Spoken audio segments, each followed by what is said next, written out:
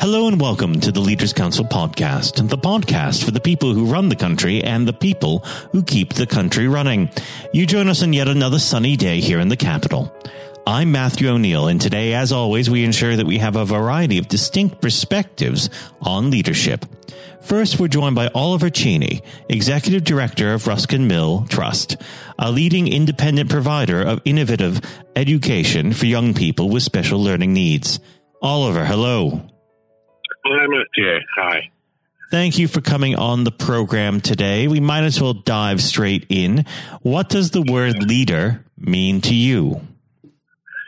Well, it's a good way to start and an interesting question. I think, my perspective on that is that's actually changed over time. I have been working in a leadership role within Ruskin Mill Trust and other charities for the last 15 years or so. And I would say just within that time period, there's been a change in what leadership means, both within the sector, but also to me personally. And I'd describe that change as from it being something that is entirely about authority, responsibility, and organizational structure and power structures within an organization to being something a lot more personal, actually, and maybe more to do often with one's own capacity for change and resilience. Perhaps that's also linked to other societal changes that we've seen in the last 15 to 20 years. And it seems as though personal leadership is becoming more and more important, both in education and in life in general. How would you describe your personal leadership style?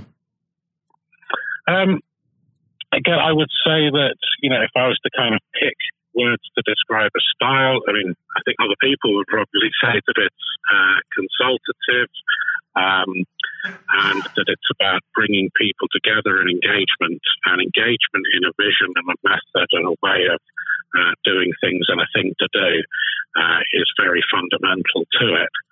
But that said, I also think another change within leadership styles over recent years is increasingly everybody has to practice every style at different times. So I think because of increasing complexity around communication with social media and things like that, but also just changes to the structure of society, we're having to be a lot more adaptable in our leadership style, and we can no longer kind of practice one style as being the predominant. And we're also faced with many different types of challenges. I think in the organizations that I've worked in, there's probably less of a significant gap between those who are doing the day-to-day work and making the product or interacting with the customers, and those at the very top of the organization and company. And increasingly, those are often the same people. So I think that's brought about some interesting changes in leadership style and culture as well. And of course, working within an education environment, you have many different sorts of stakeholding communities between your staff, the parents, and your pupils. Do you find that you need to use different sorts of leadership in each circumstance? Yeah, very much so. We certainly work with a very diverse range of people within the sector. We have young people within our schools and colleges who have special educational needs and various challenges which they need assistance with. And then come from a very, very diverse range of backgrounds, and obviously different communication styles are essential in order to get our message across, to help parents and others understand our perspective, but also to engage them in that process of teaching and learning for the students. But in itself, I think, could sometimes be described as a leadership one. Although we're often working with conventional academic structures in terms of qualifications and those more easy to measure outcomes, I think perhaps the most significant and valuable outcomes for our young people and students are those of personal leadership. And again, I come back to this word resilience, which I think is very important in our times. If we can help the young people that we work with become more resilient, more adaptable to change and to know themselves better and to lead themselves better, then we've done a pretty good job. Now, let's go back to the very beginning of your career, the start of your working life. Were there any particular influences on you, whether it be a particular person that you worked with or an individual who was a leader who formed the way that you lead today? Sure. It's interesting, I think, how sometimes those influences change over time as you kind of grow and reflect. There are a couple of teachers at school who are certainly very influential. My mother was very influential, especially around the idea of leadership being about responsibility, taking responsibility and giving something back. And whilst there is obviously part of leadership which is about direction and making sure that an organisation or a company is well led and well controlled, I also think that there's a part of leadership, a large part of leadership, which is about helping and serving others. That was very prominent when I grew up from my mother, that helping another was a powerful activity to do rather than a subservient one, as it's sometimes seen in culture. So I've tried to continue that theme through my leadership career and my life, that essentially leadership is an act of service to a community or to an organisation or an individual. Through my professional career, I've had worked with some great role models, actually, and often people who are able to be both compassionate and completely uncompromising at the same time. And by that I mean, highly empathetic, compassionate people who understand the needs and well-being of others, but utterly relentless in the pursuit of our organisation's objectives and vision. And balancing those two things on a daily basis is, I think, it's very difficult. I don't think any of us get it right much of the time, but really essential to a healthy organisation. And if we tip too far in either direction, we either lose sight of what we're doing and why we're doing it and our vision, or we become, potentially becomes a toxic and unhealthy workplace, which also obviously affects the overall performance. So, I could say that those are the people who've influenced me and why. Now, of course, you mentioned about leading a life of service. How do you instill that in your pupils? Interesting question. I think a lot of it is about giving opportunity to serve. Now, we work with young people with disabilities and complex needs. And there is, or has been, unfortunately, a culture, I think, around disability that looks for opportunities to help that person and protect them, which is often essential, but maybe neglects their opportunities to contribute. So to give kind of real examples, we make sure that the young people that we work with have the opportunities to make things, to create things as they get older, to work in some of our social enterprise initiatives, and to have that experience of giving back to the community. Because my belief is that's partly where any kind of self-worth comes from.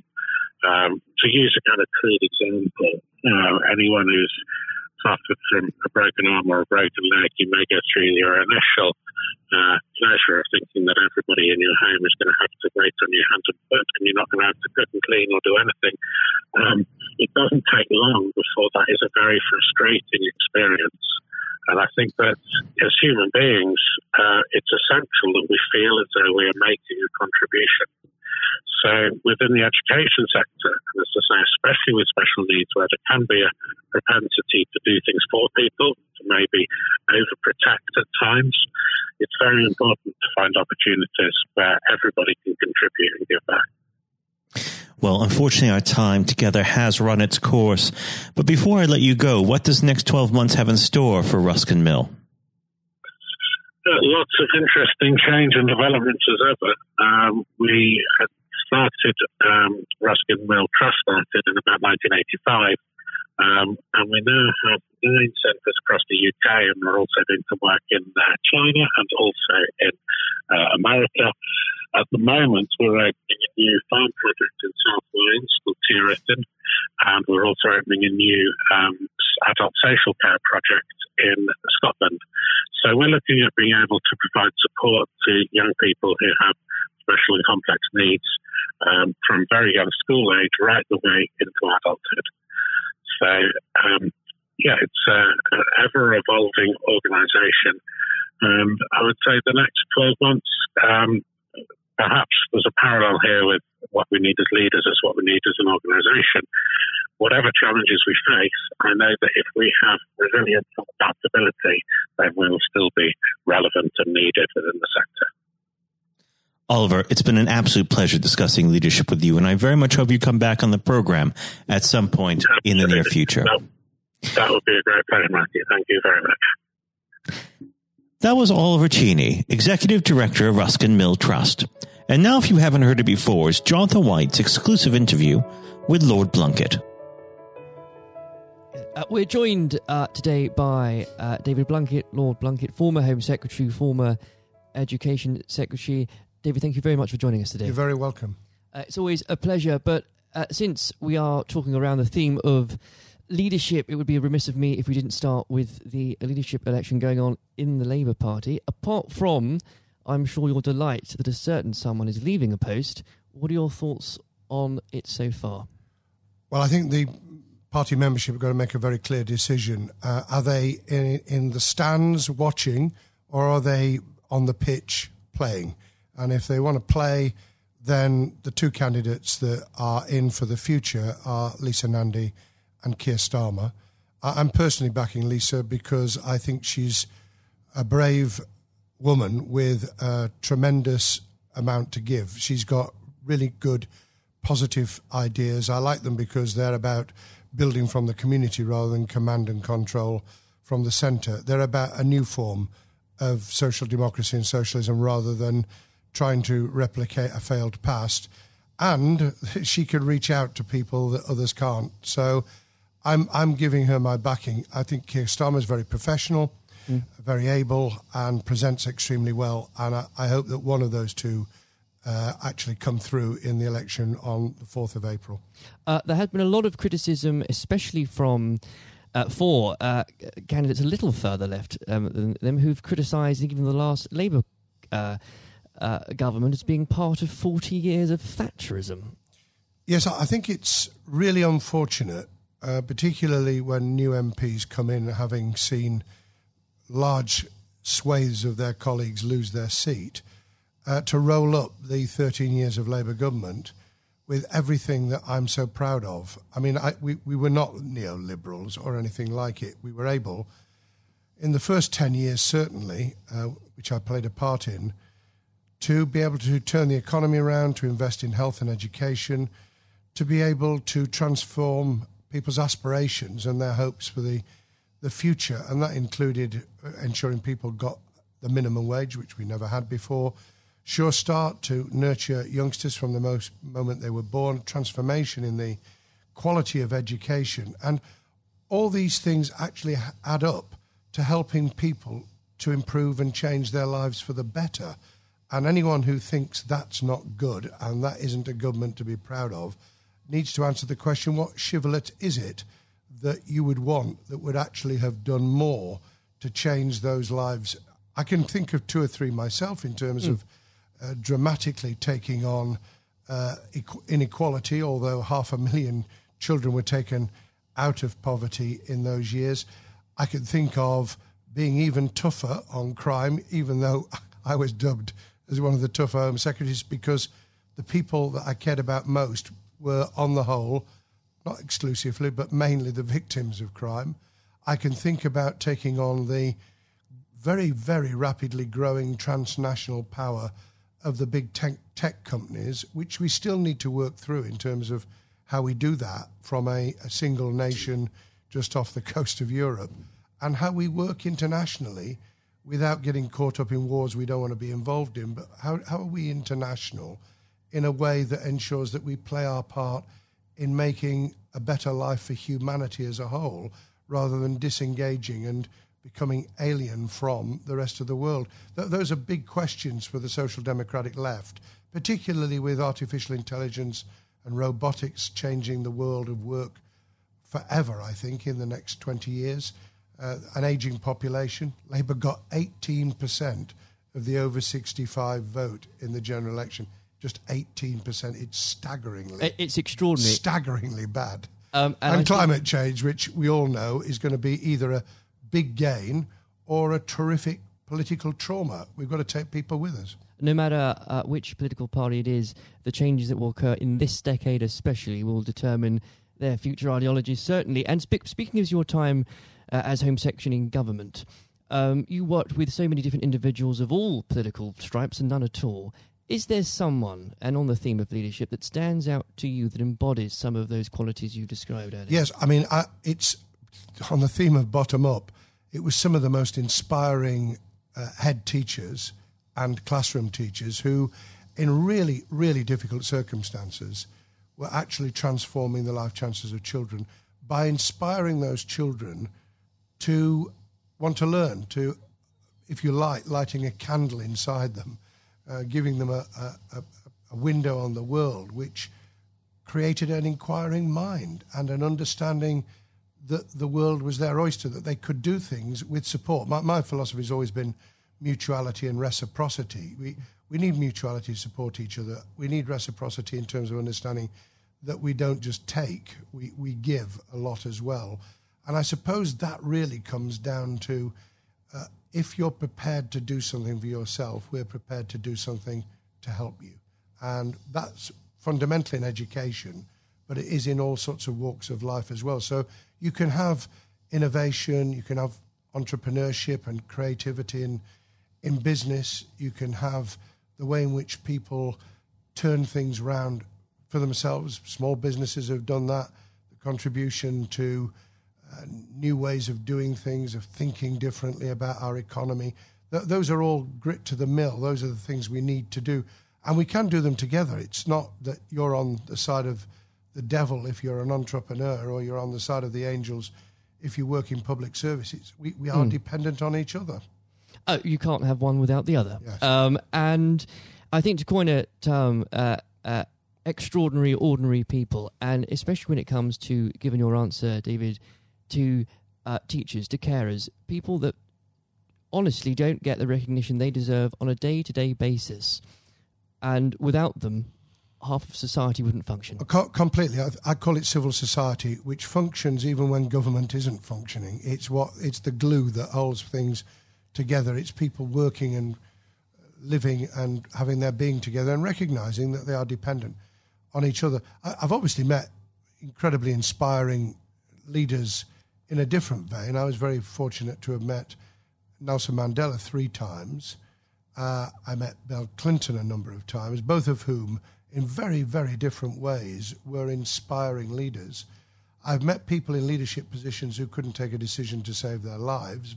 Tony Blair famously said in his conference speech the year before he stood down as Prime Minister, and I knew exactly what he meant. He said the worst ministers are those who won't take decisions, and anyone in a leadership role needs to, A, know why they're there, what they intend to do with the authority that goes with being a leader and a manager, and then how to draw people in as a team to be able to implement it so that it's a team approach. It's not someone out on a white charger. It's someone who can mobilise, motivate, provide incentives for people to feel that they're part of the solution as well.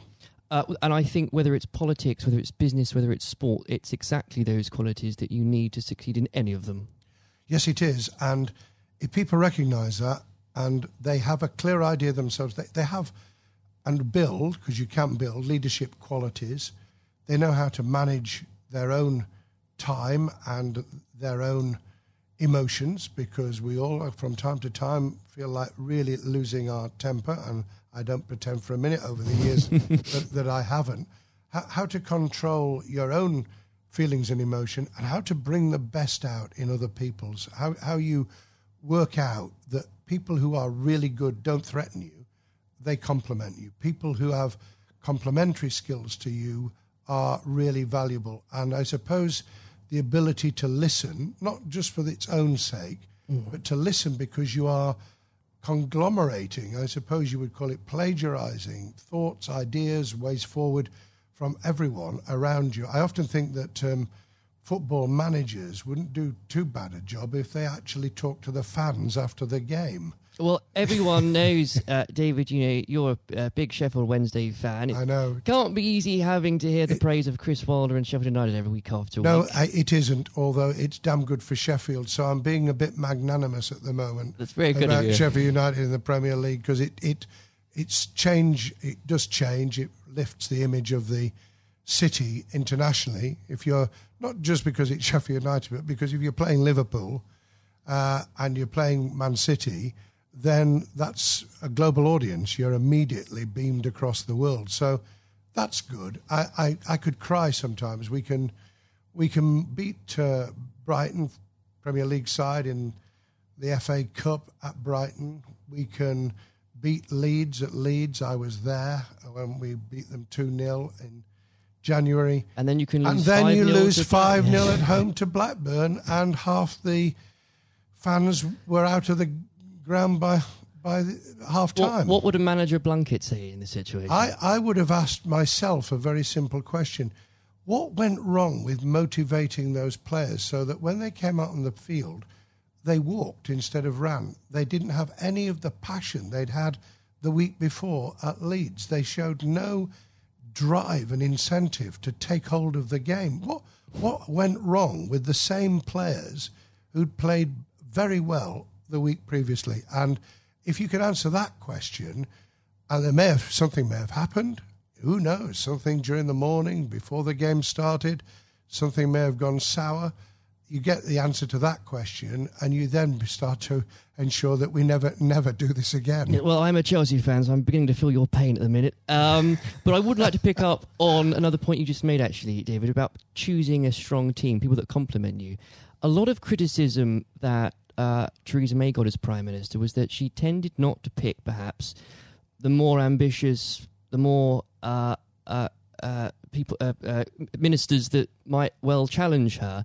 One of Boris Johnson's, for all his faults, he has been said in the past, he's a man that picks people that are good at their briefs. Do you agree with that? Well, I'll reserve judgment on that until I see the outcome of the reshuffle, which, as we record this podcast, has not yet happened. And I imagine I would be very surprised if he didn't have quite a brutal reshuffle, not just to get people in who he likes, but people who are going to be really sparky and able and clear at doing the job, because you can have all the best ideas in the world, you can pronounce on what you're going to do, but if you haven't got leaders in those departments prepared to do it, if they're just toadies, by the way, and there is a tendency, a new Prime Minister, large majority, got to be very careful that you don't pick people because you're receiving the echo of your own voice when you're speaking to them, but get able people in. I won't comment on some of the less able, but there are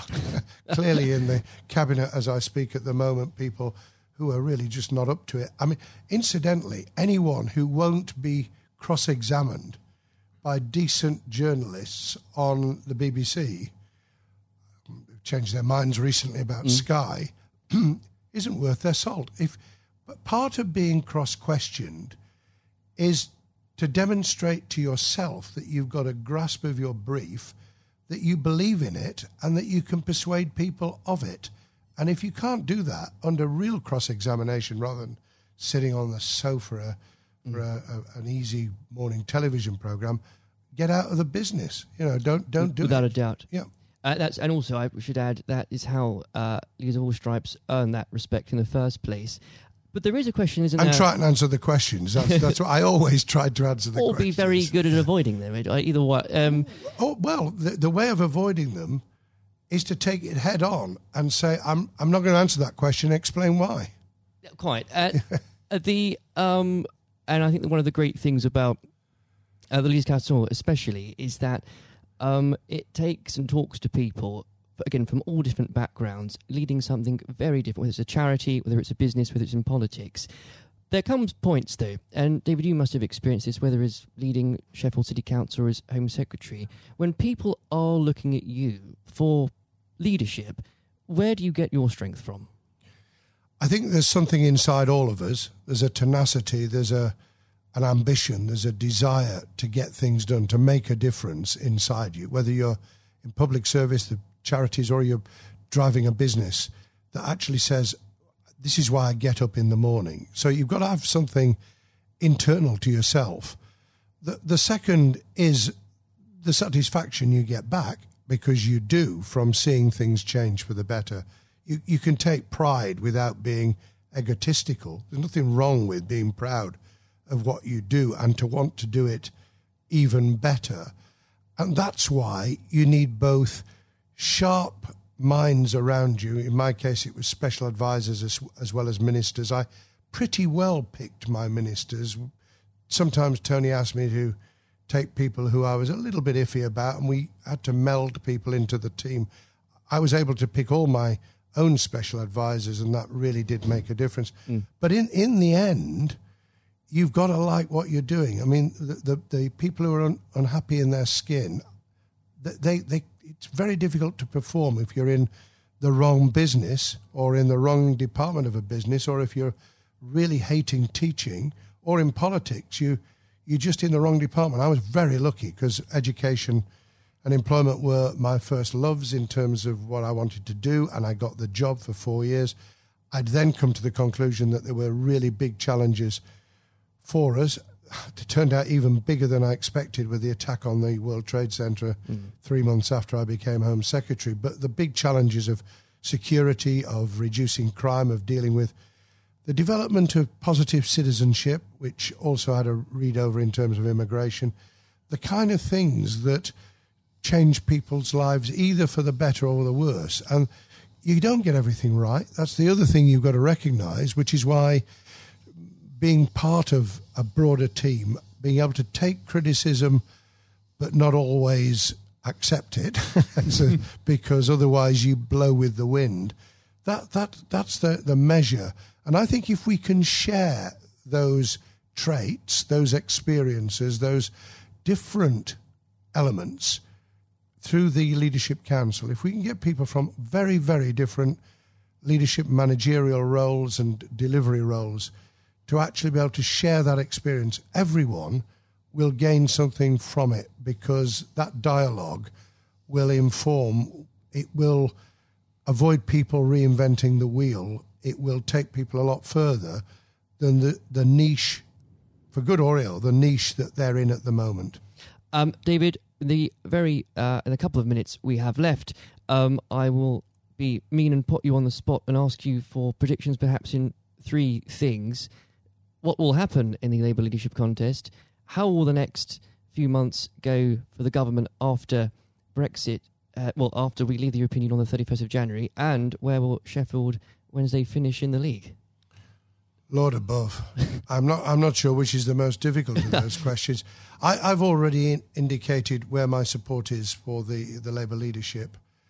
If we take it at the end of January 2020, Keir Starmer has clearly got off to a very, very strong start. I think, however, it will be very much down to who can reach those parts of the Labour Party membership that came in on the back of Jeremy Corbyn's election in 2015 to that post, who can be persuaded that what they want to see and the big changes they'd like to enact can only be brought about in any form if we win, and we win back the tragic loss of people on our side in December 2019, and that's got to be Lisa Nandy or Keir.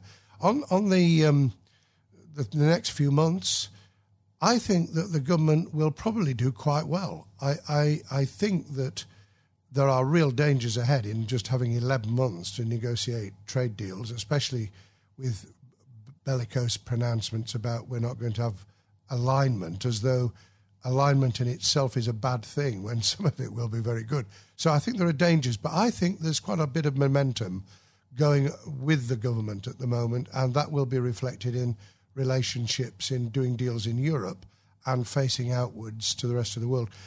Sheffield Wednesday, God help me.